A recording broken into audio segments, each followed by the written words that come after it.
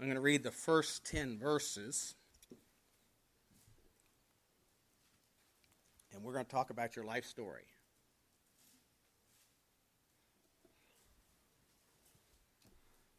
Your life story. Ephesians chapter 2 says, "And you hath he quickened, who were dead in trespasses and sins, where in time past you walked according to the course of this world, according to the prince of the power of the air, the spirit that now worketh in the children of disobedience, among whom also we all had our conversation in time past in the lusts of our flesh, fulfilling the desires of the flesh and of the mind, and were by nature the children of wrath, even as others.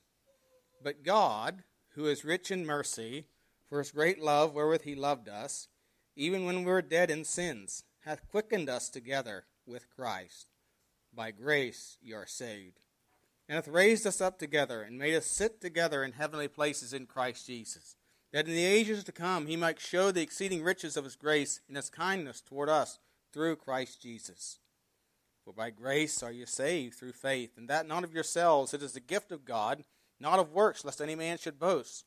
For we are his workmanship, created in Christ Jesus unto good works, which God hath before ordained that we should walk in them."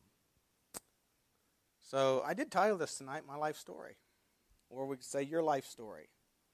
So let's pray and then we'll look at this. Heavenly Father, we do thank you again for the opportunity we have to open your precious word. And I pray as we look at the scriptures tonight that we would see ourselves as you see us. Past, present, and future. And may we rejoice in your love and mercy to us. Father, I pray if there be any here tonight who have never been born again, never been quickened by the Spirit, they'd realize their need. Repent, put their faith and trust in thee. We do pray in Jesus' name. Amen. In his commentary on the book of Ephesians, chapter 2, Harry Einstein tells a story about one time he was in California and he was on a car traveling from one city, I think it was from Los Angeles, going somewhere else. And him and another man were sitting there, and after a bit, this lady, he said, I guess she was a lady. He said she looked kind of funny to be called a lady, but anyway, she looked like she was dressed in red handkerchiefs pieced together. Came into where they were and said, "Man, if for a quarter, I'll tell you your future." And he said, "You mean for a quarter you can tell me my future?" She said, "Yes, I can tell you your future for a quarter. If you give me your palm and give me a quarter, I can tell you your future." He said, "I already know my future." She said, "You do?" He said, "Yes." And he pulled out his little Bible and says, "It tells me all about it right here in this little book." She said, "Really?" And he turned to Ephesians chapter 2 and he began to read. "And you hath he quickened, who were dead in trespasses and sins." And he got a little ways, and she finally said, he got down to that in the ages to come, he might show the exceeding riches. He said, "I had enough." The wrong man left. See, we have our life story here told for us, and we who know Christ as our Lord and Savior, we are told about what our future is here as well. So, look at this. First of all, notice first of all, and I don't know if I'll get much further than this, but I want to notice what we were. If you're saved tonight, it's what you were. If you're not saved, it's what you are. It's what you are. We were dead, verse 1 says, dead in trespasses and sins. Dead, spiritually dead. The word dead means destitute of life, that recognizes and is devoted to God, because given up to trespasses and sins, inactive as respects to doing right. Now, I talked a little bit about Calvinism this morning, John MacArthur and Calvinism. Calvinists would say that yes, we are dead. We are spiritually inactive. We are incapable of even choosing to believe. God has to work in us to make us to choose to believe. We are inactive. But remember, this is written to the church at Ephesus. Were they spiritually inactive? Let's go back to Acts chapter 19. Let's go back to Acts chapter 19. And we read about Paul's time at Ephesus in starting a church there. In Exodus 19, verse 11, well, let's in verse 10 it says this, and this continued by the space of 2 years, so that all they which dwelt in Asia heard the word of the Lord Jesus, both Jews and Greeks. So he spent 2 years there at Ephesus, and it says in verse 11, and God wrought special miracles by the hands of Paul, so that from his body were brought unto the sick handkerchiefs or aprons, and the diseases departed from them, and the evil spirits went out of them. Then certain of the vagabond Jews, exorcists, took upon them to call over them which had evil spirits the name of the Lord Jesus, saying, we adjure you by Jesus whom Paul preacheth. And there were 7 sons of one Sceva, a Jew, and a chief of the priests which did so. And the evil spirit answered and said, Jesus I know, and Paul I know, but who are ye? And the man in whom the evil spirit was leaped on them, and overcame them, and prevailed against them, so that they fled out of the house, naked and wounded. And this is known to all the Jews and Greeks also dwelling in Ephesus, and fear fell on them all. And the name of our Lord Jesus was magnified. And many that believed came and confessed and showed their deeds. Many of them also which used curious arts brought their books together and burned them before all men. And they counted the price of them and found it 50,000 pieces of silver. So mightily grew the word of God and prevailed. And after these things were ended, Paul purposed in spirit when he had passed through Macedonia and Achaia to go to Jerusalem, saying, after I've been there, I must also see Rome. So he sent into Macedonia 2 of them that ministered unto him, Timotheus and Erastus, but he himself stayed in Asia for a season.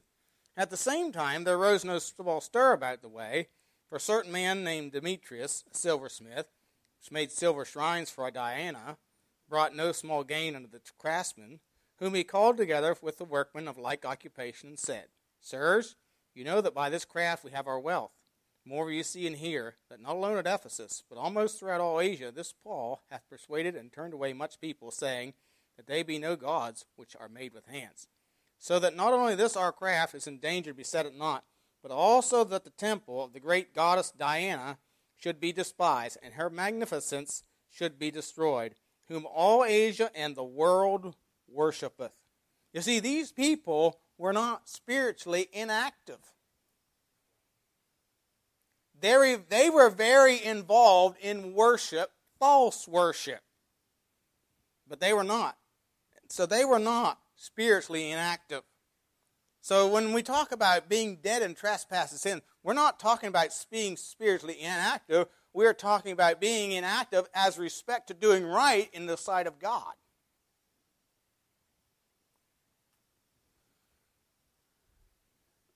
In Isaiah 59, 1 and 2, it says, behold, the Lord's hand is not shortened that it cannot save, neither is ear heavy that it cannot hear, but your iniquities have separated between you and your God, and your sins have hid his face from you, that he will not hear.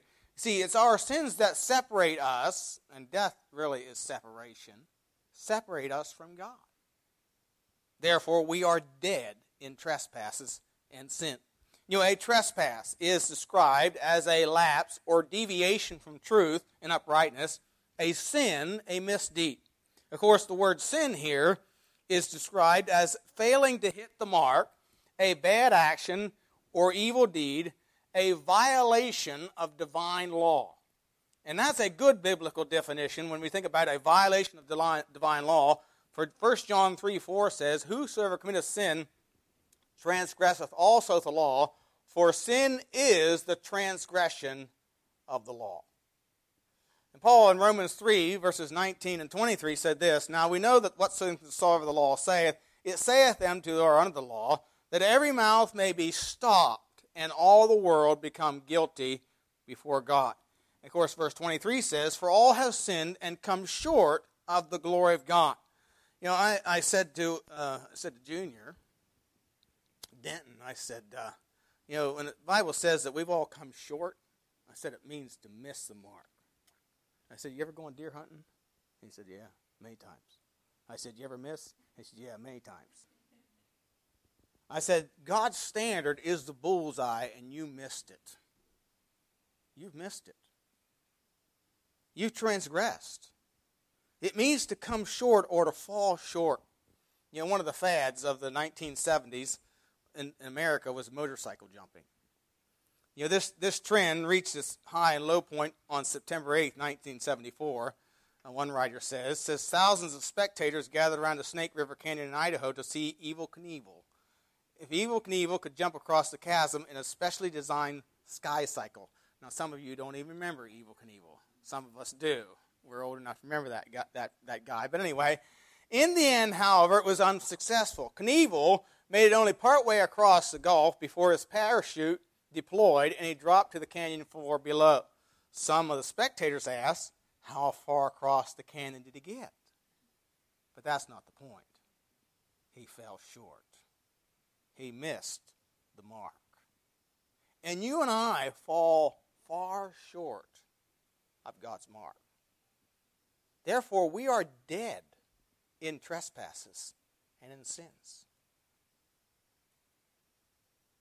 And we're born that way. We're born in sin.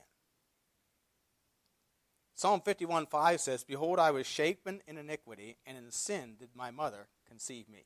Now, the psalmist is there, not saying there that my parents committed adultery in conceiving me. That's not what he's saying. He said that what he's saying is, my sin nature I got from them. I got from them. I got a great-grandchild here tonight. I mean, she's an angel. A fallen one. No, she's not even an angel. But thank the Lord for that. We have something better than angels. But anyway, she's not an angel. She's a sinner. She is already showing us that. Yeah, and by the way, she got it from her parents. Just wanted to remind you of that. But see, we are born with a sin nature, and we get it. It's been passed down. Romans 5:12 says, wherefore, as by one man sin entered into the world, and death by sin, and so death passed upon all men, for all have sinned. So the word passed there means through unto all men.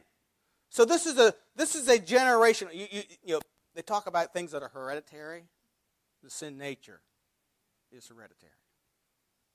It started with Adam and Eve, and it's been passed through all generations since.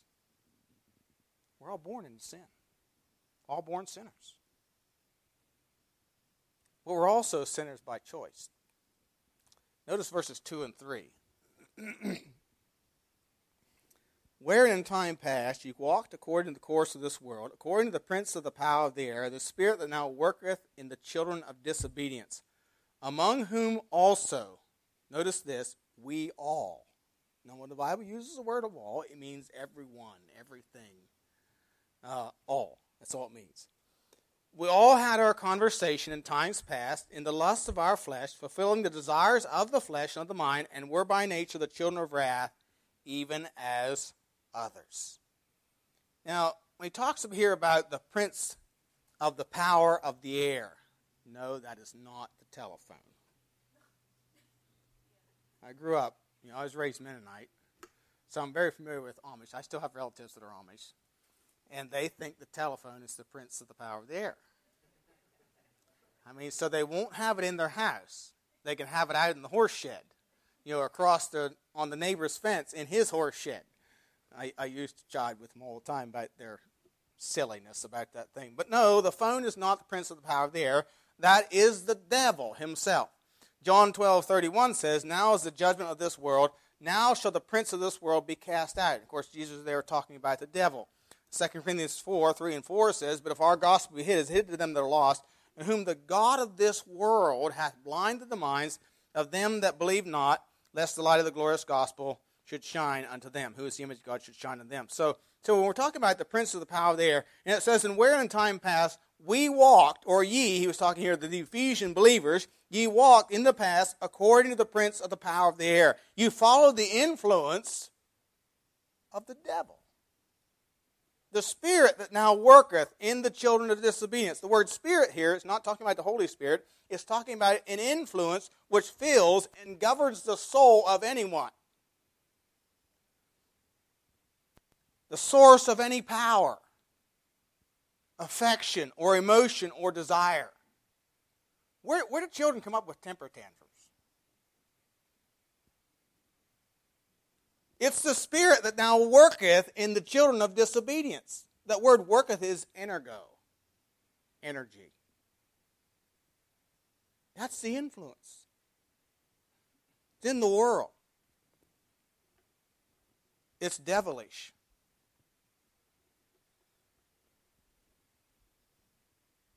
The word walked has the idea of denoting either the state in which one is flying or the virtue or vice to which he is given after the world or after the devil. He said you walked according to the prince of the power of the air. That was the influence. That was the driving force. The source of direction or influence. It was what was operative or working itself out. Your order of operations for your life, if you will. You remember in Luke chapter 9, I think it was the Samaritans. They didn't want to receive the Lord Jesus, and so James and John said, "Hey, let's call down fire and destroy him." And Jesus said, "You know not what manner of spirit ye are of. For the Son of Man has not come to destroy men's lives, but to save them." So that was, he was there talking that that was the spirit of Satan that was influencing them to destroy these people. Psalm 58:3 says, "The wicked are estranged from the womb; they go astray as soon as they be born, speaking lies." Jeremiah says in Jeremiah 17:9, "The heart is deceitful above all things and desperately wicked. Who can know it?" Now, I don't think sometimes we really think about how wicked our hearts could be. Look at verse 3 also. It says, "Among whom also we all had our conversation in times past, in the lusts of our flesh, fulfilling the desires of the flesh and of the mind, and were by nature the children of wrath, even as others." Our conversation, he says, was the lust of the flesh, living out our own desires. And our flesh, I wrote down some descriptions here. Our flesh is depraved, it's defiant, it's destructive, it's domineering, it's demanding, it's dirty, deadly, derogatory, harmful, hateful, harassing, unpredictable, unreliable, uncontrollable, unmerciful, beastly, barbaric, carnal, conniving, crooked, and cursed.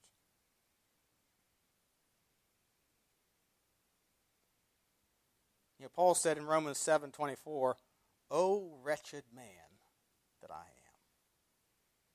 Wretched man that I am. Now, Paul wasn't saying that before he got saved. This was one of the later letters he wrote to the Romans. He was in the middle or the later part of his ministry. And he wrote and said, "O wretched man that I am. Who shall deliver me from the body of this death?"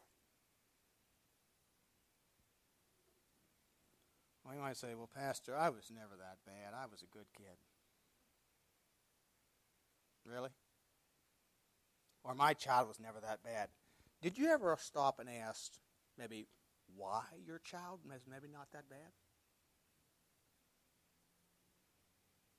Proverbs 29:15 says this, "The rod and reproof give wisdom, but a child left to himself bringeth his mother to shame."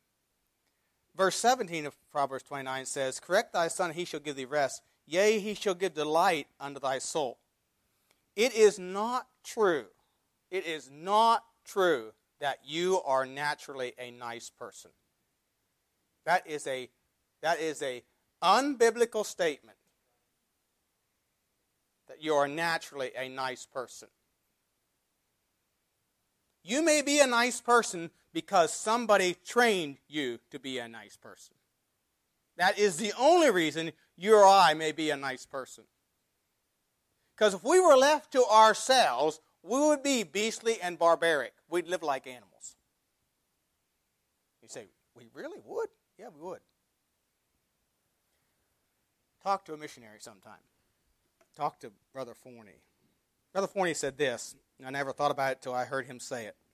"There is no such thing as primitive cultures."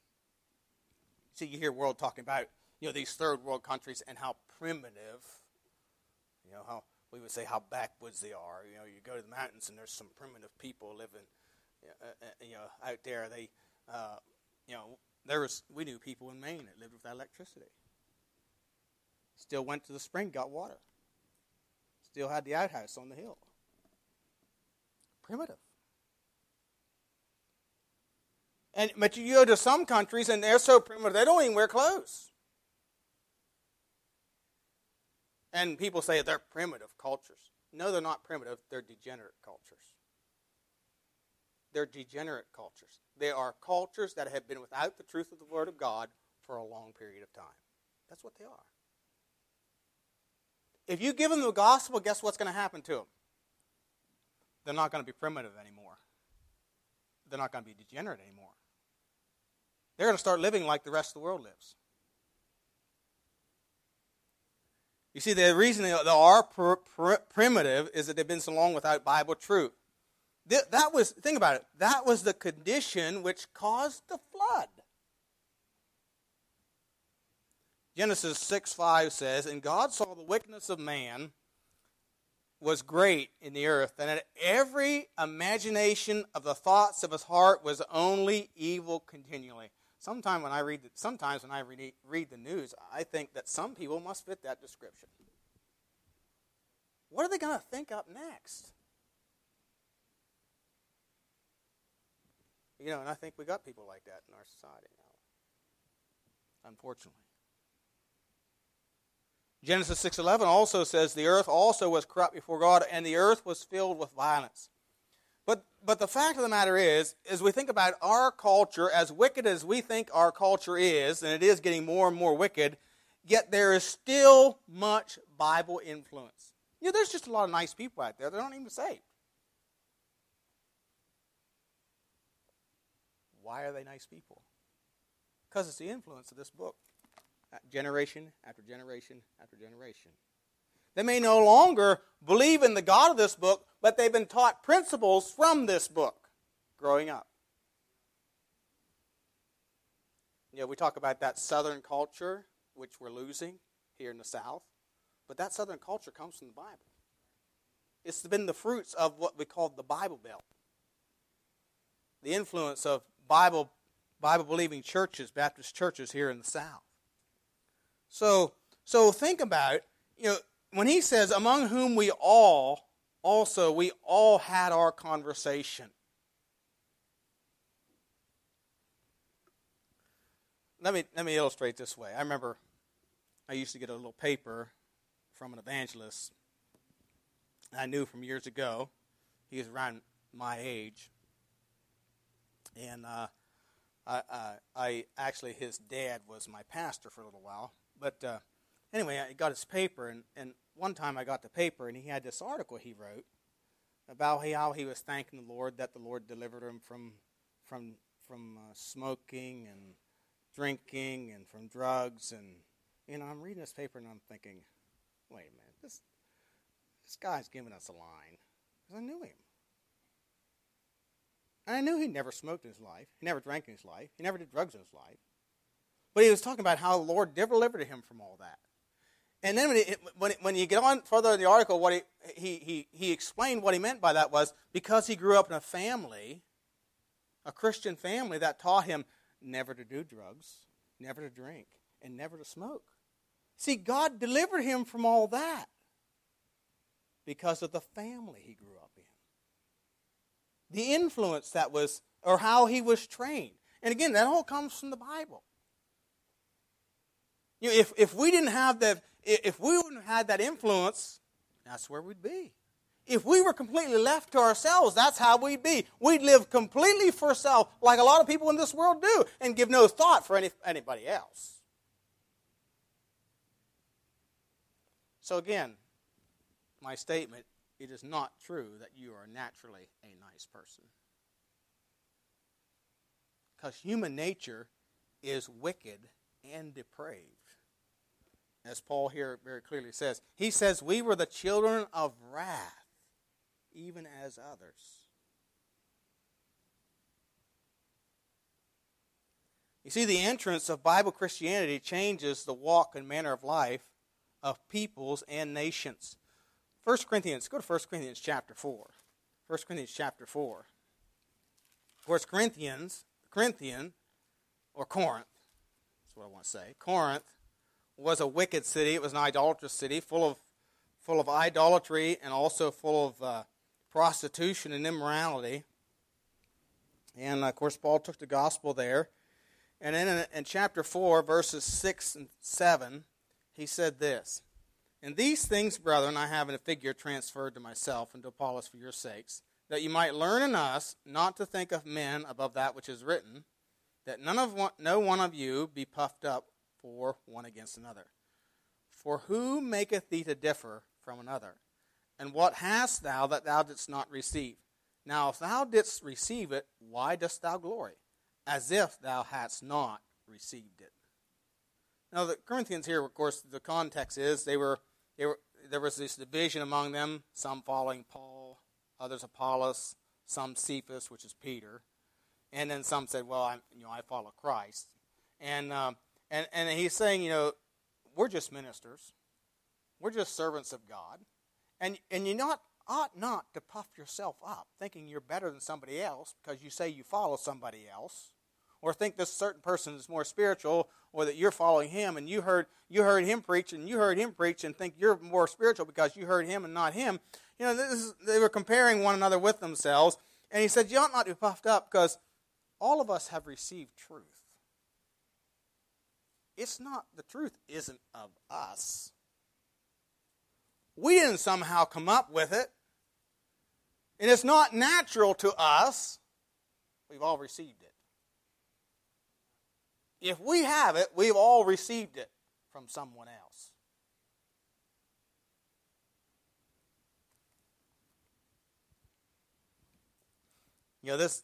This proves a point many times that we make, that we need somebody to teach us and instruct us the truth of the Word of God. Just like a child needs training. That's why he needs parents.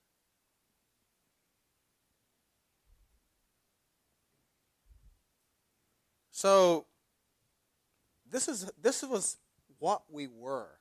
It's not a nice picture. It's not a nice picture. But I like what verse 4 says, but God. But God, who is rich in mercy. Think about the description Paul gives in verses 2 and 3 of what we were, and then he says, but God, who is rich in mercy. He is abundant in mercy. And so, for his great love wherewith he loved us. How could he love us? What is it in us that would cause God to love us?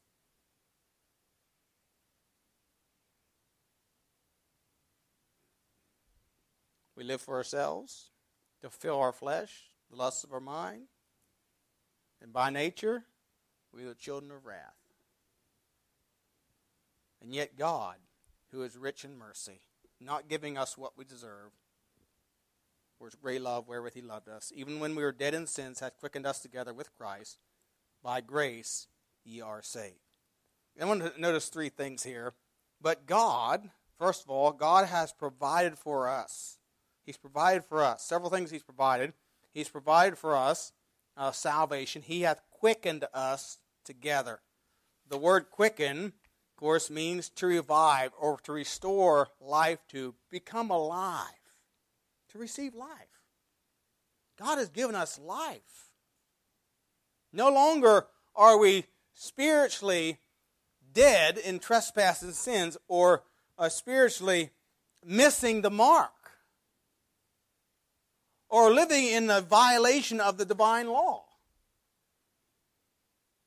because of the riches of his mercy. It's not anything we've done. It's the riches of his mercy.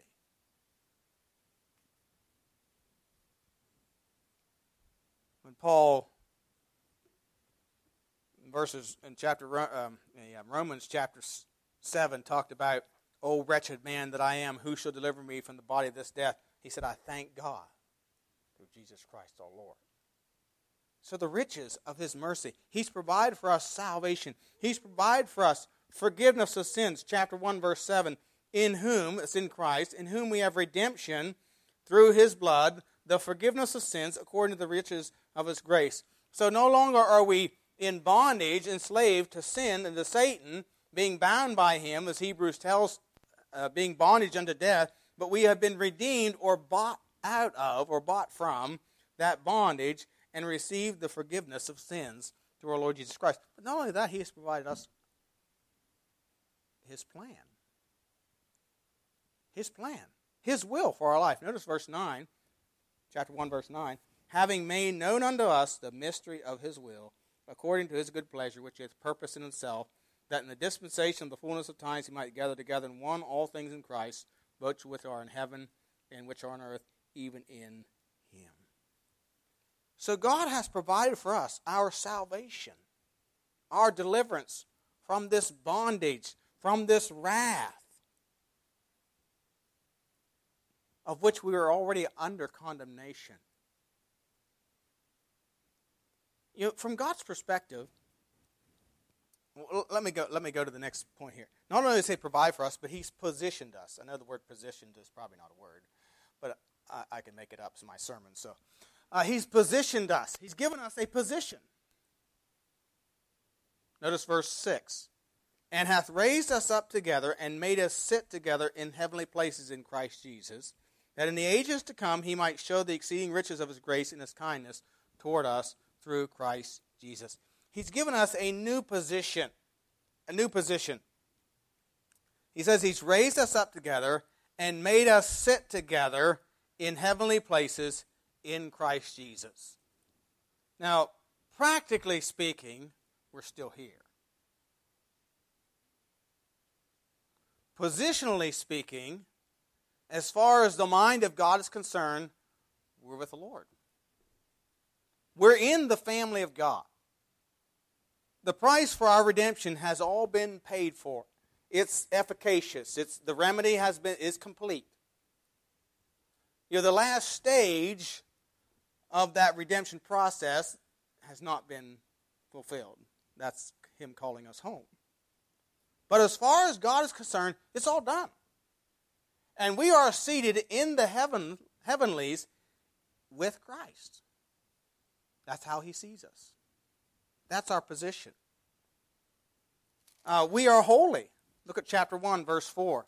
According as he hath chosen us in him before the foundation of the world, that we should be holy and without blame before him in love. So even before the foundation of the world, God knew that you would be saved and be made righteous and made holy. Because he has foreknowledge. Because he has foreknowledge.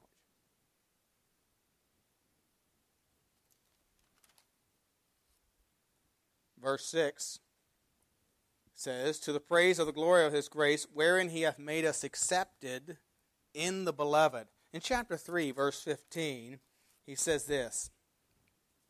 Let's look at verse 13 also. Wherefore I desire that you faint not at my tribulations for you, which is your glory. For this cause I bow my knees unto the Father of our Lord Jesus Christ, of who the whole family in heaven and earth is named. You see, we have become part of the family or placed into the family of God. Now, the church is local and visible. The family of God, notice it says, whom is in heaven and in earth is named. So when you're talking about the family of God, you're talking about the saved of all ages. That's the family of God.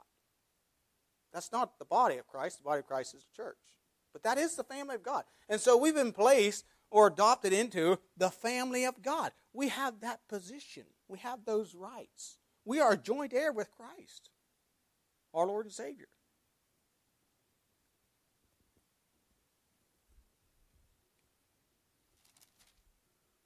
So he has provided for us salvation. He has given us this new position in Christ. And he also has a purpose for us.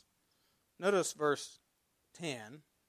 let's read verses 8, 9, and 10. For by grace are you saved through faith, that not of yourselves is the gift of God, not of works, lest any man should boast. Those are very familiar verses, but the verse 10 is not as familiar. For we are his workmanship, created in Christ Jesus unto good works, which God hath before ordained that we should walk in them. So we are his workmanship. We're his workmanship. So God is working in our lives. We are his clay. He is the potter, if you will. And he is working in our lives to shape us, to mold us, to make us into the image of Christ. Go to Romans chapter 8. Romans chapter 8.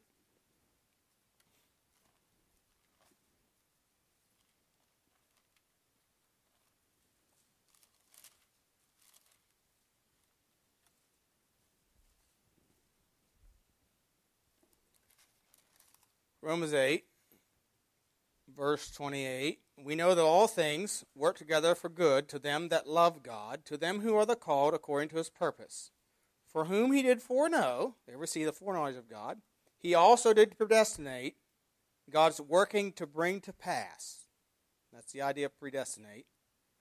To be conformed to the image of his Son, that he might be the firstborn among many brethren. So God is working. We are his workmanship, and God is working in our lives. If we are his children, God's working in our lives to conform us to the image of Christ, so that we might be our life might be characterized as doing those things that are pleasing to the Lord, not transgressing the law of God, not living in sin.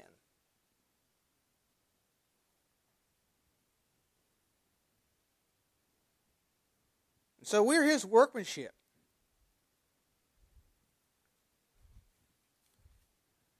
Philippians. When Paul wrote to the church at Philippi, he mentioned this in Philippians chapter 1. Philippians chapter 1. Verse 6. Being confident of this very thing, that he which hath begun a good work in you will perform it until the day of Jesus Christ. So if he's begun, it's begun with salvation, but salvation is just the beginning. It's just the beginning of our Christian life. God has a plan, God has a purpose for you and I, and he's going to work in our lives to, and continually, all the days of the remainder of our days, to conform us to the image of Christ, to be more like him, so that we may do good works, that we may glorify our Father which is in heaven. Matthew 5:16 tells us. So not only has he provided for us, he's given us a position where in Christ we're seated in the heavenlies, but he's also given us a purpose. We have a purpose.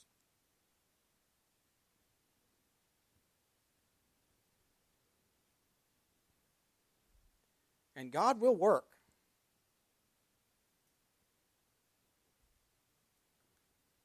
Think about Abraham. Abraham was called the friend of God. God made some promises to Abraham. Promised him he'd have a son, an heir. He also promised him land. But, the Lord continued to work and, grow his faith or his trust in him. You know how he did it? He'd test him. He'd test him. So it was a famine. God said, dwell in this land, and I'm going to give it to you and your seed. And then a famine comes. And Abraham left the land, went down into Egypt. He's rebuked in Egypt because he lied about his wife. He comes back to the land, builds an altar. Of course, then there's another one. He goes to Abimelech. He runs into difficulty there, and he comes back again. And God still reminds him of this promise. Of course, there was also the test with Lot. And then he has this seed, and God gives him a really difficult test. Okay, now you go offer the son as a sacrifice to me. You thought you had troubles. See, what was God doing? Abraham was his workmanship.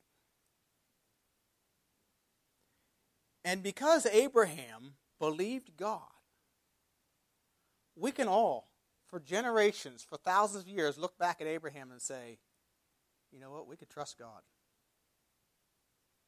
We can trust God. God will keep his word. Because Abraham did what God said to do.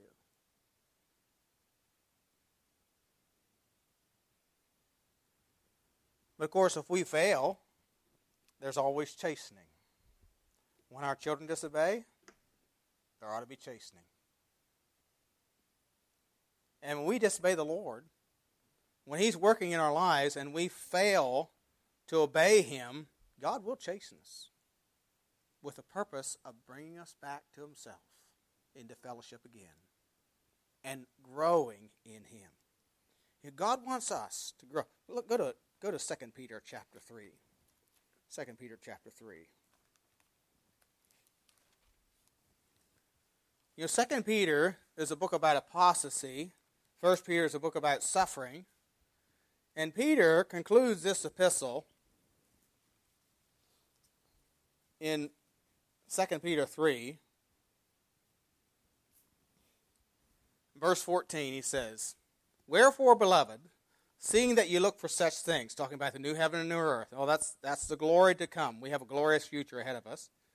"Look for such things. Be diligent that you may be found of him in peace, without spot and blameless, and account that the long-suffering of our Lord is salvation, even as our beloved brother, Paul, also according to the wisdom given unto him, hath written unto you, as also in all his epistles, speaking in them of these things, in which are some things hard to be understood, which they that are unlearned and unstable wrest, as they do also the other scriptures unto their own destruction. Ye therefore, beloved, seeing ye know these things before, beware lest ye also, being led away with the error of the wicked, fall from your own steadfastness. But grow in the grace and in the knowledge of our Lord and Savior, Jesus Christ. To him be glory both now and forever. Amen." God wants us, even in difficult times, to trust him. Even if we don't understand.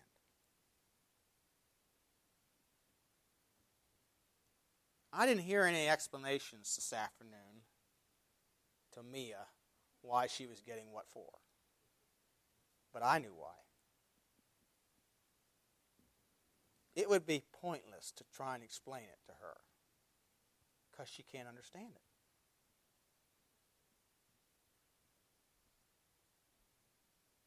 I didn't. When my kids were little, when they disobeyed me, I didn't sit down and try to explain for half an hour why they were going to get it chastening. No, they just got it. They disobeyed. They disobeyed. Or I didn't sit down and explain to a 2-year-old why they shouldn't touch a hot stove.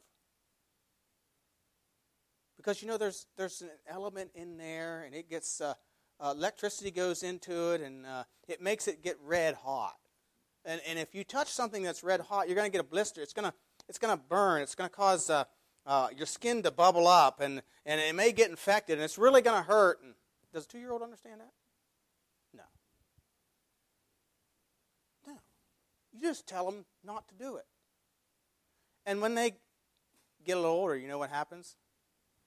A light bulb turns on to begin to understand. After they've already obeyed you. You see, if we will just obey the Lord, even if we don't understand, by and by, we will understand. God didn't say, if you understand, obey me. God said simply, you obey my word. Keep my promises. And I will bless you. Wisdom comes by obedience. So, that's our life. We have nothing to glory of. We have nothing to crow about, as they say. We're no better than they out there, except by the riches of the mercy of our Lord and Savior, Jesus Christ. If it wouldn't be for him,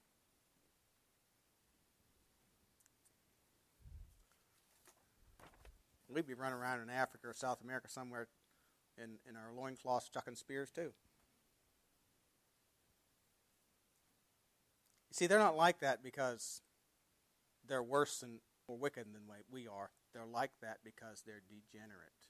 They're without the truth of the Word of God.